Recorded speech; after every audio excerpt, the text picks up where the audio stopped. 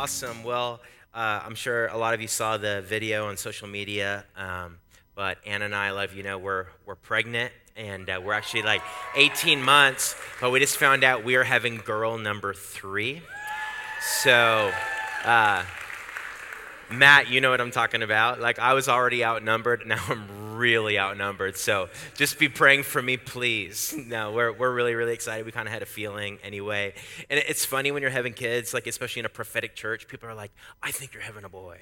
And like half the other people are like, I think you're having a girl. I'm like, well, some of you are right, and you have 50% chance. So well done, those that, guessed right.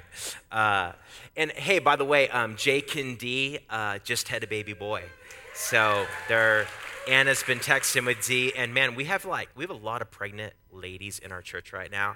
Like, we took the mandate, be fruitful and multiply, seriously, and we've been doing a good job at that. So a lot of pregnant people around here. So be careful. There's something in the water. Well, hey, I wanna share something tonight. I don't think I'm gonna be very long. But I'm gonna share something that really I feel like God brought me back to. I was just praying into and thinking about what it is I was gonna share, and I felt like the Lord brought me back to something that honestly I don't believe is just important, but I believe it is. I believe that it's vital for our spiritual, emotional, I believe even physical well-being. And I want to talk about the whole subject of hope. Everybody say hope. Like, I really, really believe that in the kingdom of God, like, hope is a really, really, really big deal. And by the way, I believe that we can define hope as, I've heard a lot of people, give different definitions, but I believe one of the best definitions of the word hope, at least a biblical definition, is to have a joyful, confident expectation that good is coming. Like, if somebody's filled with hope, like, they have this, like, they might not even be able to put their finger on it, but there's this overall, general, joyful, confident expectation, like, good is coming. And if I could paraphrase it like this, like, hope actually prophesies everything's going to be okay. And then, this is a prophetic church. We have a lot of prophetic words. We have prophetic promises. But honestly, like, sometimes the best promise we can receive is you're going to be okay. You're going to make it. In fact, it's probably going to be better than you realize. And I really believe that hope is a really big deal. And this, by the way, I just want to preface this by saying this isn't a political statement at all. But do you remember President Obama's 2008 campaign? I mean, I'm Canadian, so like I don't have a dog in this fight anyway. I really do. I live in America now. But in 2008, you remember Obama's campaign? It was like the word hope. It's like his picture was everywhere and the word hope. And like whether you agree with him or not, it was actually a smart slogan because he was speaking the language of a generation.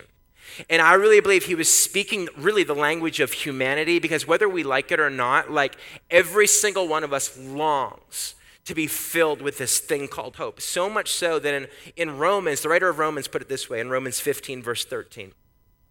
He said this, he said, may the God of hope fill you with all joy and peace in believing, that you may abound in hope by the power of the Holy Spirit. May the God of hope fill you with all joy and peace in believing, that you might abound in hope by the power of the Holy Spirit. Like, hope, I really believe, in many ways, really determines like our outlook on life, and hope really, I believe, positions us in many ways to fulfill our destiny. Like, hope is a really, really big deal. That we have this overall belief, and it doesn't mean we won't have bad days, it doesn't mean that bad things won't happen, it doesn't mean we don't need help, but it does mean this: when we're filled with hope, it actually positions us to do great things. Bill Johnson puts it this way: he who has the most hope actually has the most influence. Because when we're filled with hope, like, people are drawn to it. Like, and when you meet somebody that has hope, because you're like, I don't know what it is about that person, but when I'm around them, like, I'm filled with hope. Like, it's actually contagious. Like, it actually can kind of rub off on us, And so I just want to talk about that. I want to talk about what it means to be filled with hope. And I want to take really a little bit of a different angle, but I just want to share quickly 4 things, and I believe we're going to pray for some people tonight. But one of the things about hope is I really believe that true biblical hope is anchored in a belief that God's good. True hope is anchored in not just, I believe, a conviction that our Heavenly Father is extremely good in every way. And one of our core values in this house, if you've been around a while, you know this, like one of our core values is God is good. And we believe that Jesus Christ himself is perfect theology. And we tell people all the time, if you want to truly know what God the Father is like, we must look at the person of Jesus. Because in John 14, we don't have to turn there, but in John 14, one of the disciples came to Jesus, and he's like, Jesus, you've been talking about the Father for a while, but when are you going to show us the Father? When are you going to show us what he's like? Remember that? And Jesus is like, I think it was Thomas. He's like, or no, it was Philip. He's like, Philip, have you been with me this long and you don't understand yet that if you've seen me, you've seen him? It doesn't get any clearer than the person of Jesus. And if you look at the person of Jesus throughout Scripture, it's he healed every person that he came to. You never find Jesus healing 5 people and then telling the other person I know I healed them, but I really want you to hang on to your sickness because it's teaching you humility. It's teaching you, it's teaching you perseverance. So this is actually a gift from the Father. No, we never see Jesus doing that. He healed every single person that came to him. But sometimes in the church, we actually create theologies that justify our lack of experience. And A.W. Tozer, one of my favorite authors, he said, what comes into our mind when we think about God is the most important thing about us. That's a big deal. What we think about when we think about him, I believe creates our entire worldview and creates our entire perspective. And it's so important that we are convicted of and convinced that he's entirely good all the time. And Jesus set the perfect example. In Hebrews, it says that the Son, Jesus, is the radiance of God's glory and the exact representation of his being. That tells us right there. If you want to know what the Father's like, look at the person of Jesus. The Father is entirely good. And see, when we have this conviction that God is good, what it does is it fills us with hope because it actually positions us to even navigate pain. It positions us to navigate difficulty. And, it positions us to be what I'm going through is really, really hard. And I don't have all the answers and I don't fully understand why everything that's happening right now has happened. But I do believe this, that in the midst of my pain, in the midst of my difficulty, I still believe that he's good. And even though I don't understand this, how many of you have things in your life that you just don't understand? How many of you have had things happen to you or in your family or to people, your loved ones? How many of you have had just circumstances that challenge your belief that God is good? And I believe that it's in those moments that we need to make a decision. Am I still going to believe that he's good? Even when things around me are happening that I don't understand, that are hard, that are difficult, it is pivotal to be a people of hope. We need to be a people that are convinced that he's good. Okay? Because I think most of us are clear on that. Most of us believe that. I just want to encourage you. If you don't believe that, if you have a theology that believes God does things that contradict his goodness, I want to encourage you to question your theology. We're all on a journey. It's some people think that everything that happens, is somehow God's will. I don't believe that. I believe that God is in charge. I don't believe that he's in control of every decision that we make. Does that make sense? Some people are like, well, that person died of cancer, so it must have been God's will. Well, the Bible says it's not his will that any perish. How many of you think that some are perishing? Well, but wait, it's not God's will. No, it's not his desire that it happens, but bad things still happen because we live in an imperfect world. The good news is the more we grow in our conviction that God is good and that the same Spirit that rose Jesus from the dead lives inside of us, the more we can confidently lay hands on the sick, see them healed, destroy the works of the devil, and see his goodness and his glory cover the earth. That's why it's so important that we believe he's good. And those that have a conviction that God is good have this thing called hope growing inside of them. And the writer of Romans said, may the God of hope fill you with all joy and peace in believing, that you might abound in hope by the power of the Holy Spirit. I wasn't even going to share this, but I just want to read a scripture from Zechariah 9, and I shared this last week just during transition.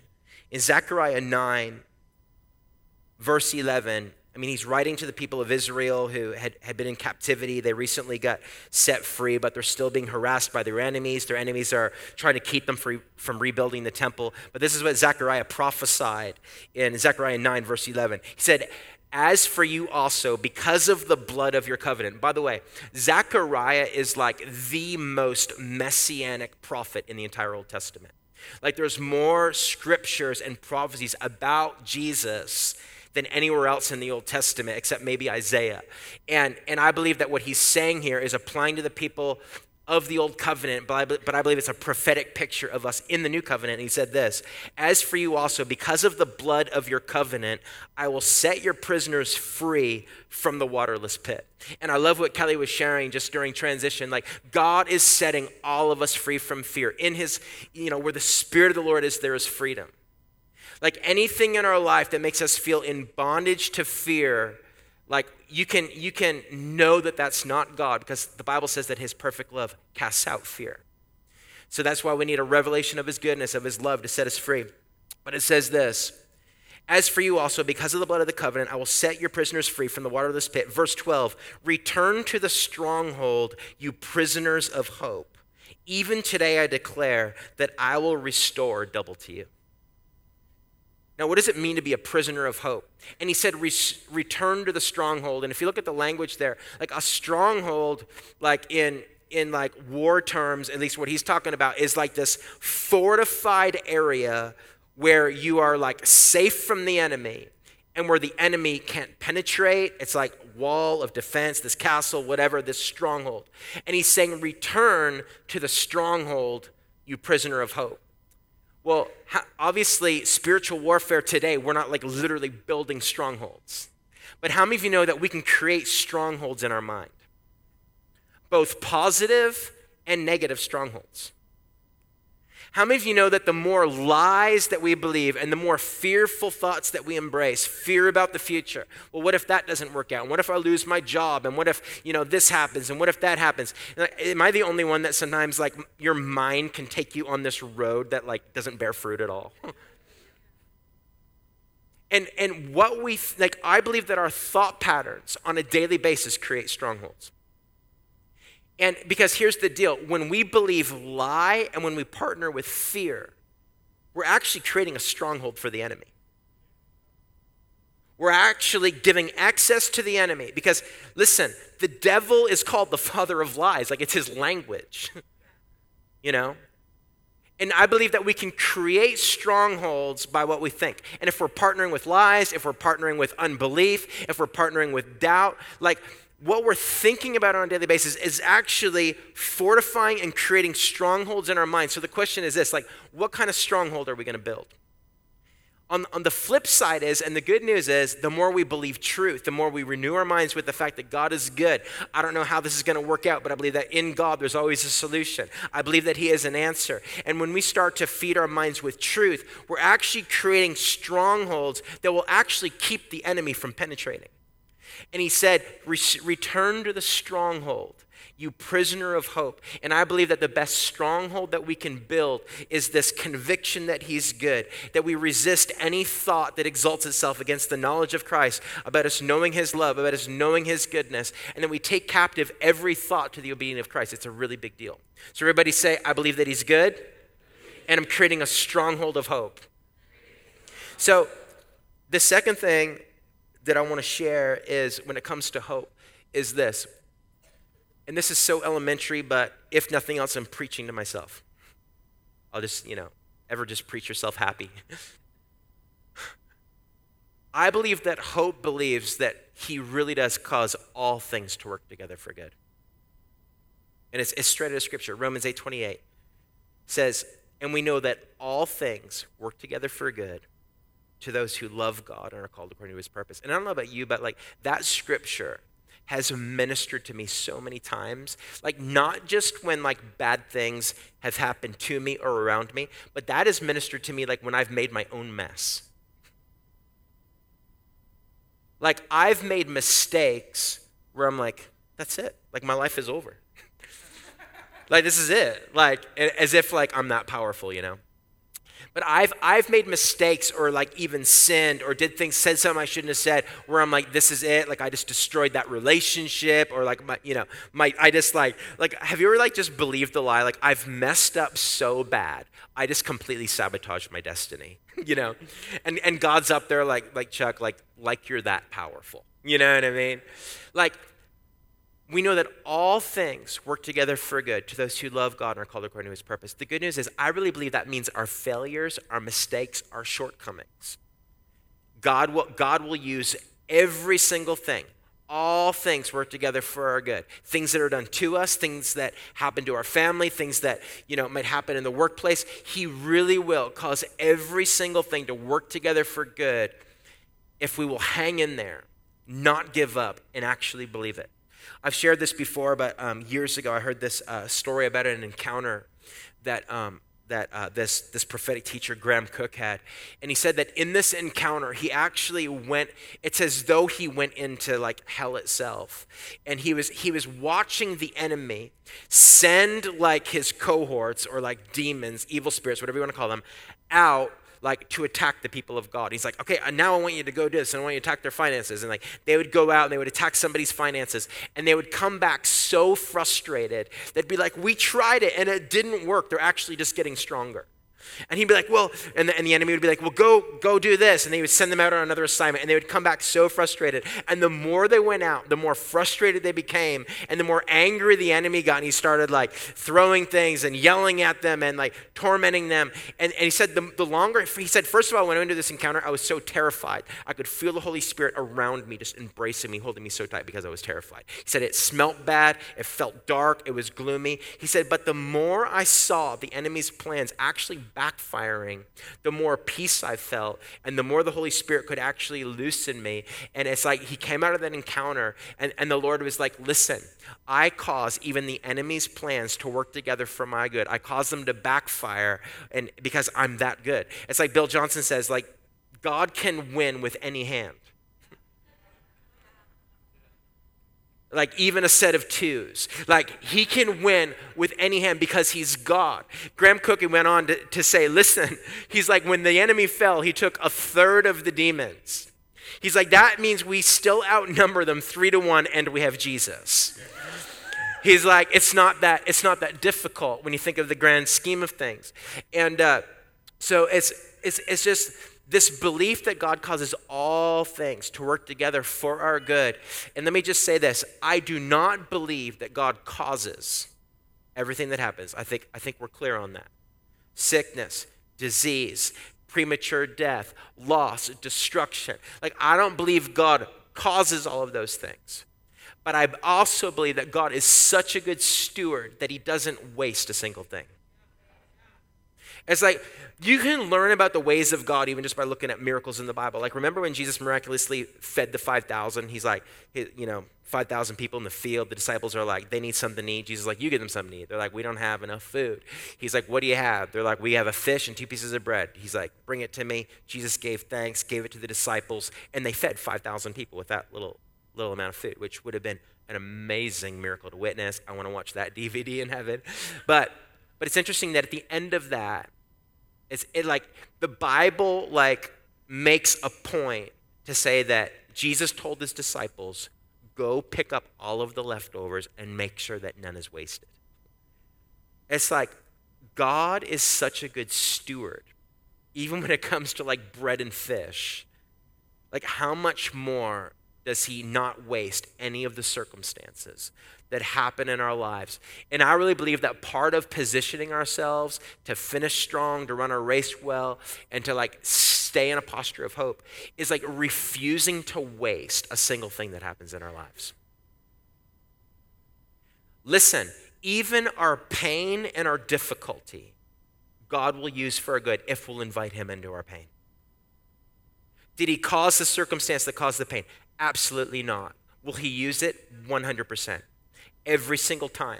If we would say, God, this hurts, this is painful, and I'm inviting you into my pain, come minister to me. I promise you, he will meet you in that place. And I want to encourage you, believe that he won't waste it and you don't waste it, and use it as an opportunity to experience his love, to experience his comfort, to experience his freedom. Invite him into that place, and I promise you, you will come out stronger. And not only that, but you'll come out with an authority to minister to other people that walk through the same thing. That's why it's so important that we don't waste our pain, we don't waste our trials, we don't waste our difficulty. Rick Joyner used to say all the time, it's so important that you don't waste your trial, because the Lord's actually going to use it to fulfill his purpose and actually use it for your benefit in the long run. Does that make sense?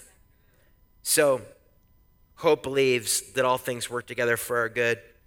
And I just want to say this too, we don't talk about this a lot, or at least I don't. But I think it's important for us to understand that hope doesn't limit God to one particular outcome.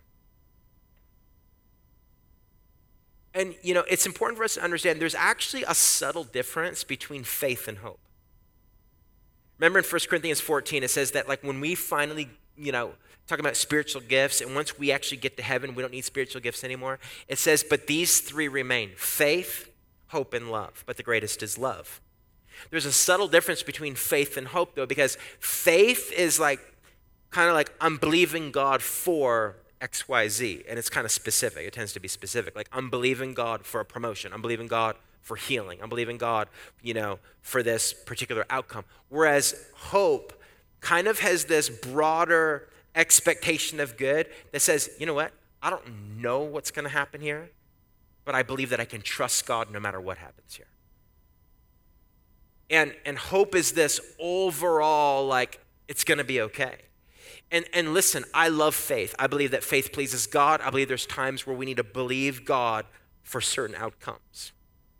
But let me just say this. I think faith without hope can get really weird. And sometimes, listen, we can get into trouble when we hold God hostage for one particular answered prayer. Like, God, if you don't answer this prayer this way, you're not who you say you are. When the reality is, he might answer that prayer in a way that you didn't expect, and sometimes in a way that you don't like.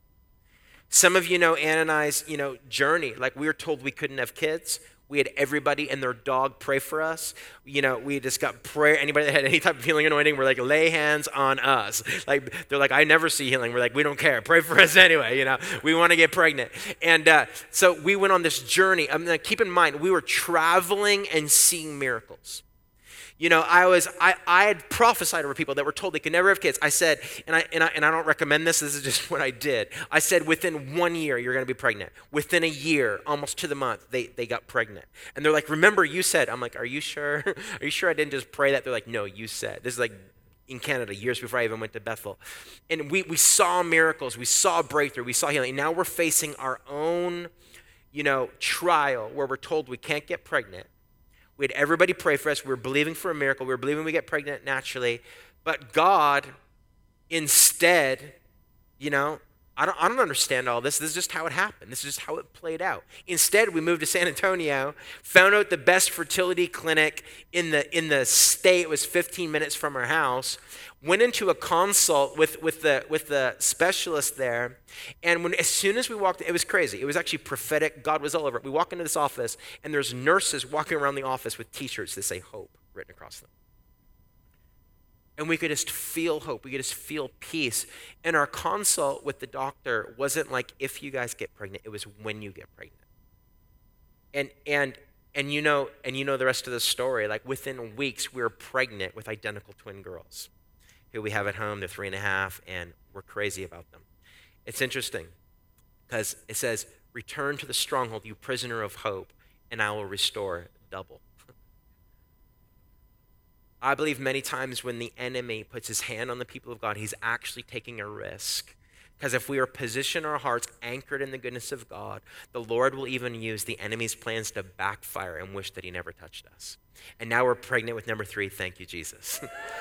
But listen, we had to make a decision. We're not going to hold God hostage to answer our prayer in this particular way, like us get pregnant naturally, not have to go see a specialist, whatever. But we're like, you know what? Whatever it takes, just sign us up. And it's important that we don't hold God hostage to answering in a specific way, because faith is very, very specific. Hope is broad. And let me just say this, like, hope actually believes that it has options.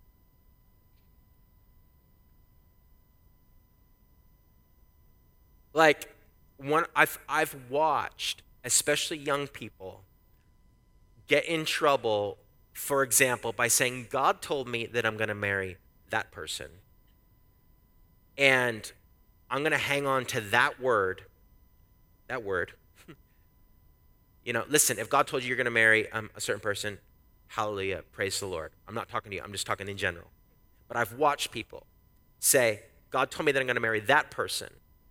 So therefore, they close themselves off from every single other option because God said they're going to marry that person. Meanwhile, that person didn't hear the same prophetic word. And they maybe went and married somebody else, and now this person's devastated because God said, and they closed themselves off from every other option. And when Anna and I started dating, it's like, guys can be kind of slow. She kind of saw this before I did. But one of the things that attracted me to Anna was her confidence, where she didn't have all her eggs in one basket, and she literally had the attitude if you don't pursue me, I'm gonna be okay, because there's a lot of options out there. And I was like, dang. I was like, I better get on this. Because hope believes it has options. Hope actually doesn't put all its eggs in one basket necessarily and say, okay, if this doesn't work out, it's over. Hope actually says, I don't know, if this doesn't work out, I'm going to be okay. Because God is like the ultimate GPS. He's really good at recalculating. And listen, even if we're on a certain path and we feel like we've got off track, the Lord is really, really good at just going and recalculating. And it's getting us back to where we need it. Sometimes we think we're way too powerful than we actually are. And we need to understand that God is so big that he can use a lot of different avenues and directions and circumstances to get us to where we're supposed to be, because he's really good at recalculating. Okay, so everybody say hope has options. An example of this is my dad. My dad, I was raised in a broken home. My dad left when I was 2 years old. Grew up having little to no relationship with him. He lived in and out of the province that I'm from. But when I was in school and ministry in California, my dad actually developed a disease. He developed Lou Gehrig's disease, ALS, and it progressed really, really fast. He got to the point where he couldn't use his arms. He had to be fed through a tube in his stomach. He needed help doing everything. And when I would go home during 3 years of school and ministry, when I would go home to Canada for the summer, I would actually be one of my dad's caretakers. Now, let me back up a little bit. When I was in first year school of ministry, my dad came to hear, I was home for Christmas in Canada. My dad came to hear me preach and responded to my altar call and gave his life to Jesus. He came to the front and gave his life to Jesus. It was awesome. It was actually funny because it's kind of like I didn't know he did. It's I gave the invitation or whatever, and my dad raised his hand and stuff and came up and talked to me, and I kind of thought, oh, he's just kind of being nice, And my one of my best friends was like, dude, your dad just responded to your altar call. You didn't even pray with him. I'm like, all right, I better call him, and I call my dad. I'm like, Dad, remember at church when you came up to the front and hugged me and stuff? Did you want to give your life to Jesus? He's like, yeah. I'm like, okay, we can do that right now, And so he gives his life to the Lord, and then the following summer, I married my dad and his girlfriend. Like I did his wedding. And during the last 3 years of my dad's life, I was closer to him than I'd ever been. There was such a restoration. And, I became his caretaker, and he needed help doing everything. So during the summers, I'd be home in his house with him. During a certain, time of the day, I would look after him. I would help him do everything that he, need to go to the bathroom, everything. And during the summer before I went back to do third year, I knew I wasn't going to see my dad again. I just absolutely knew. I just knew in my spirit. I prayed healing for him. He saw some relief. He'd see relief from pain, but I was like, you know what? This is the last time I'm going to see my dad. So I said, Dad, remember that time you came to the front and then I prayed with you on the phone? He said, yeah. I said, do you feel like something changed inside of you? Or do you feel like something happened? He said, yeah. And his tears started to come to his eyes. I said, do you feel like you're ready? He said, no, not 100%. I said, do you want to pray with me right now? I knew I wasn't going to talk to my dad ever again, but I had so much peace. I can honestly say I just felt so much peace. I said, do you want to pray with me right now? He said, yeah. So last conversation with my dad was praying with him, that he would have an assurance in his heart, that he's going to a good place, that he knows Jesus. And I say goodbye to him. That was August. That October, ironically, I was in Dallas traveling with one of the pastors from Bethel, and my sister called and said, you better get home. Dad's not well at all. Flew home, didn't even make it before he passed away. Did the eulogy at his funeral. Really emotional time. However, there was this mixture of a grief of losing my dad, but such just a thankfulness, and a thankfulness that there was such a restoration in our relationship and such a peace knowing that he was with Jesus. Now, I could have held God hostage to, God, I'm seeing miracles when I travel. I want my dad. I could have been like, okay, God, I'm holding out for my dad being fully healed, all his friends getting saved, and us seeing a revival in Canada. Or he goes to be with the Lord. He's freed from his suffering. He's fully healed in the presence of Jesus. And now he's up there spurring me on, and I get to see him when I go to be with Jesus someday. Because hope has options. And hope says, I don't know how this is going to work out, and it might not work out the way that I'd really want it to work out. But I believe that he's good in the midst of it. And even if I don't understand all of the details and all of the workings, I can trust that he's good and he's causing all things to work together for our good. Hope knows how to embrace mystery when we don't understand and still believe that he's good. You guys doing okay?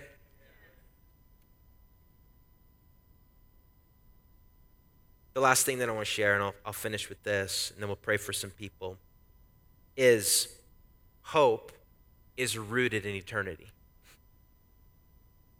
Hope's rooted in eternity. And lately, it's like the Lord's doing something in my heart where it's like I said to Anna just recently, I'm like, how often, we're just driving in the car, and I'm like, how often do you actually think about eternity? Like the fact that we're going to spend eternity in a completely different realm, in the kingdom realm, that life on earth is honestly just a blip on the screen compared to forever. Like before I even knew the Lord, I used to just sit there as a kid and just think about eternity, think about forever. I was like, okay, forever? No end.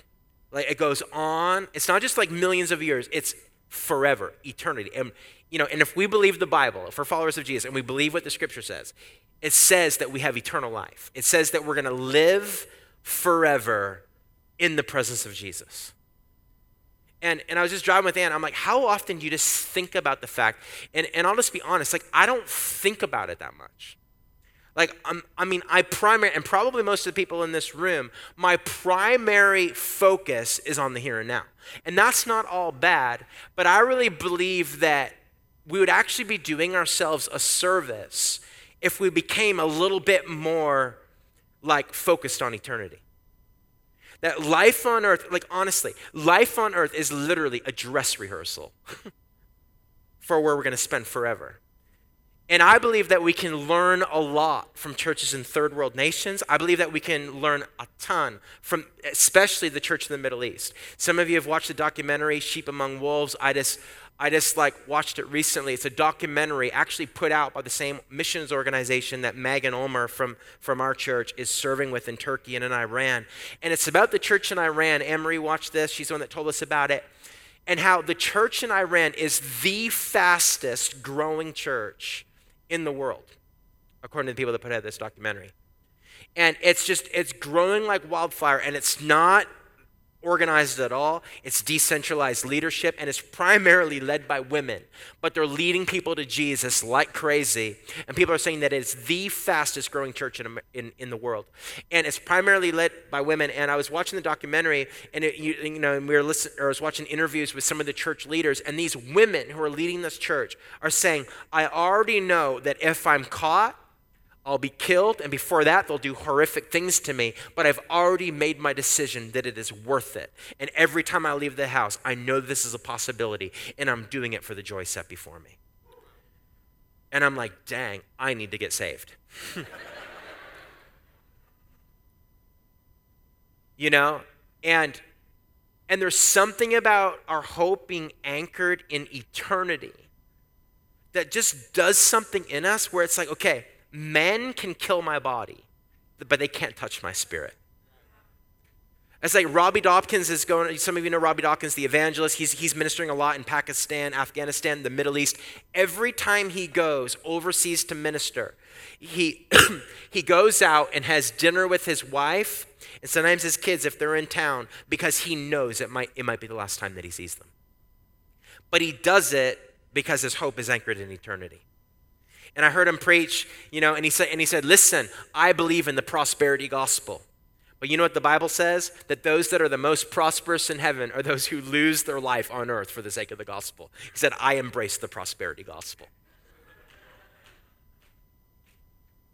And I don't know about you, but I think the Lord just wants to just shift the focus of the body of Christ in America, in the Western world, where, yeah, we believe, I preached just a couple weeks ago, like the kingdom is now but not yet. And sometimes we whisper the now and we shout the not yet. And I really believe we need to believe that the kingdom of God is here now, but it's also important that we embrace the not yet and understand that our hope is anchored in eternity. Like, I'm going to live forever with Jesus. Like, you can do whatever you want to me. I'm going to live forever in the presence of Jesus, and some of you have heard the story of John Wesley. John Wesley, a revivalist, theologian, really founder of the whole Methodist movement. The story of his conversion is crazy. John Wesley tells a story about how he was on a ship one day, and he was already a minister. And he was on a ship one day, and he's on his way to go minister to some other country. And the storm broke out in the ocean, and people were fearful for their lives. And then he noticed this group of people like in the corner of the ship, and there's this group of people from this group called the Moravians. And the Moravians were this sect from like the modern day Czech Republic who had literally sold themselves out for the gospel. So much so that they would actually sell themselves into slavery to the West Indies in order to preach the gospel there. They'd be like, I'm going to sell myself into slavery because they need to hear the gospel. How many of you know that's a conviction that their life isn't their own? And John Wesley, an ordained minister, is on this boat, and he sees the Moravians, women and children, just singing hymns to God, filled with joy, singing, and he is absolutely provoked and disturbed, and went to the men and said, what is wrong with your women and children? This ship might be going down, and they're worshiping and laughing and filled with joy. And the men looked at John Wesley and said, that's easy, our women and children aren't afraid to die at all. And he's like, I need to get saved. And he actually did. He was an ordained minister, and in that moment, he's like, I don't even know if I know Jesus. And then as the story goes, he says, my heart was strangely warmed. And he's like, okay, Lord, I need to know you intimately. I need to know that my hope is anchored in eternity, that it's rooted in eternity. And that's what actually led to what he calls his conversion and set him on the path that he went on, preaching the gospel and planting churches. But there's something about, I don't know, just this eternal perspective where we just realize our life isn't our own. All of my stuff is just stuff. Life on earth is a blip in the screen. Even my circumstances, as hard as they might be, are so temporary because someday I'm going to live forever in the presence of Jesus. And there's something about that conviction and just that belief and that just pondering that and meditating on that honestly it just gives us hope. Like our life isn't our own. We're seated with Christ in heavenly places. This is just a dress rehearsal. And someday we're going to be with him. So let's just all stand where we are.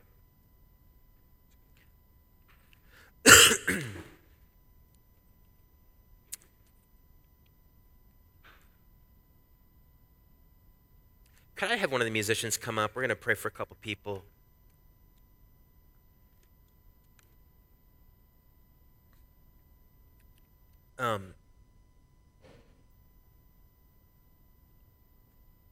I felt it last week just as I was transitioning worship, and I just felt it tonight. I felt like the Lord really just wanted to release fresh hope into people's hearts tonight. And, we're all in varying, places in our walk and circumstances and stuff like that. But if you're here tonight and you're like, you know what, I feel like my hope is being challenged, and I need to be filled afresh with the God of hope. If that's you and you want some people to pray for you for that, listen, this is a safe place. If that's you and you say, you know what, I just need to be filled afresh with the God of hope. If that's you, I just want you to raise your hand nice and high where you are, and people are going to pray for you. Okay, just keep them up just for a minute. The rest of you, if you could look around and maybe just put a hand on these ones that have their hand up, and you're gonna pray for them. If that's, yeah. If as soon as somebody has their hand on you, you can put your hand down.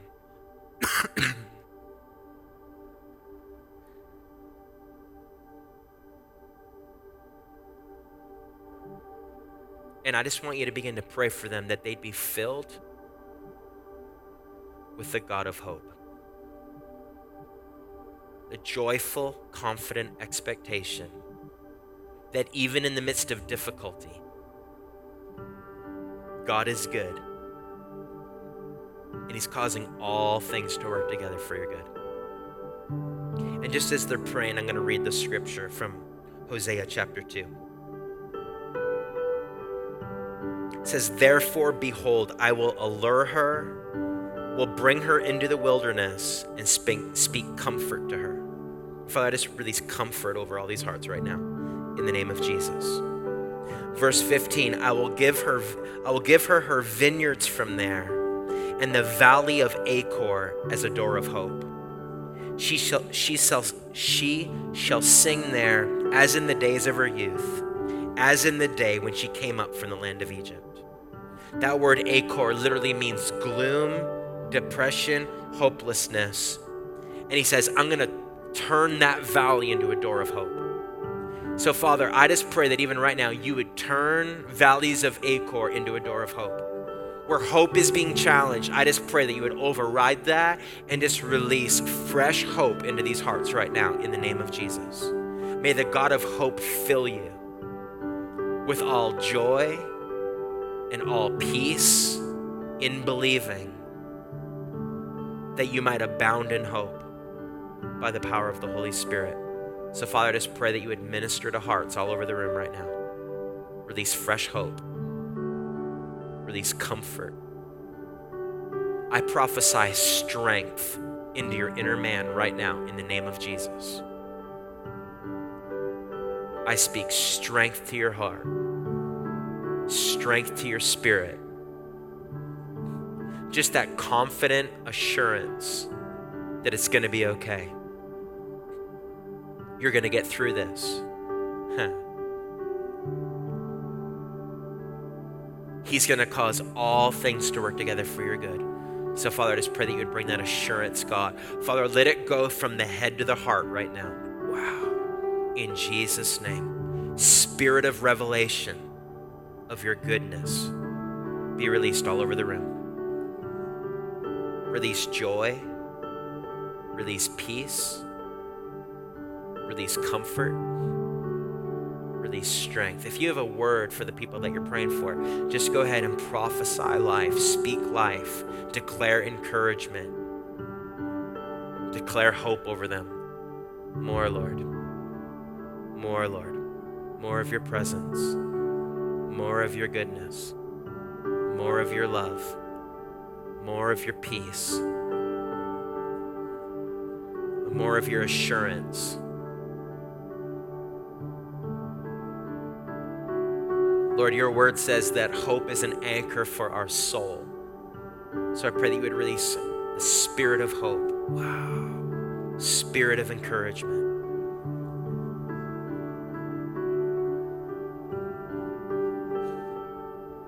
Thank you, Jesus. Thank you, Holy Spirit. Comfort, peace, oil of joy for mourning. I just release the oil of joy all over the room.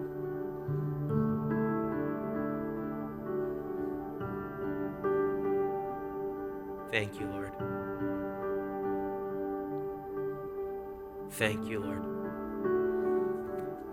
Anna, do you have anything?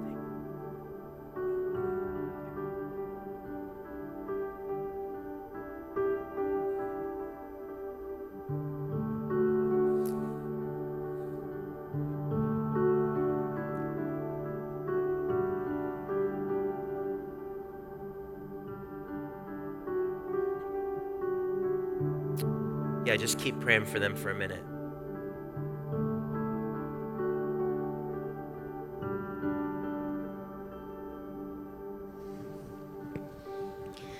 During worship earlier, I heard God say that even though seasonally winter is coming, that people are going to be experiencing spring. Yeah. And so I just bless all of you to just experience an incredible season shift right now. Yeah. And that there's things that have felt, I think even dreams, even things that you've been going after, things that you've been pressing in for, things you've been dealing with, things are either going to fall away that are supposed to fall away, and then in that place, like, things are going to blossom and dreams are going to blossom, and there's just going to be like an ease that comes to you in this time. And so I bless you with ease. I bless you with peace. I bless you with the hope of things blossoming at the right time.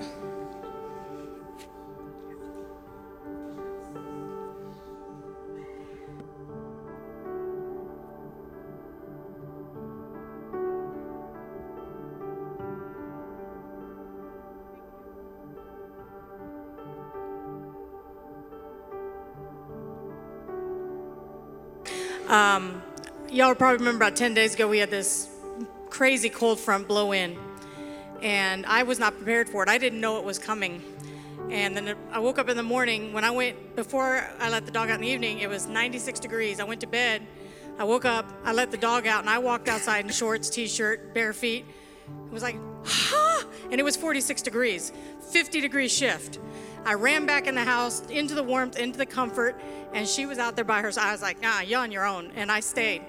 And later on, the Lord showed me, and this ties in exactly what Erica was saying, that there is a seismic shift coming in our lives, that there is a seasonal shift. Seasonal meaning it is going to be so vast, so sudden. Even though the weathermen had said there would be a change, they were not prepared for how big that was. I was not prepared, and I stood outside, and I ran back to the comfortable.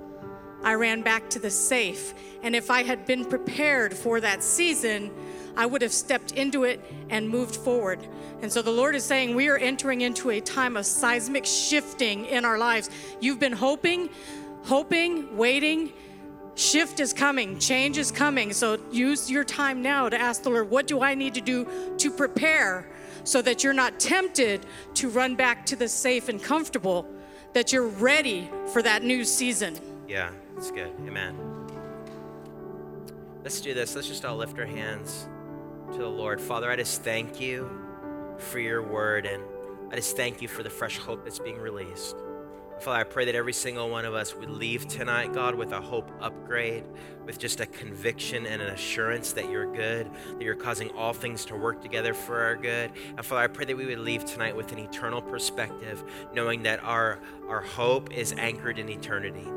In Jesus' name, amen. Let's just thank the Lord tonight.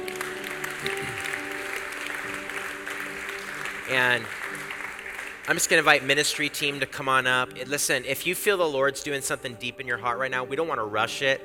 Come on up to the front and get prayer from some of our ministry team. Or if you want prayer for anything at all, come on up to the front. We have people ready to pray for you. If you're visiting and you want prophetic ministry, go to the back to seek out.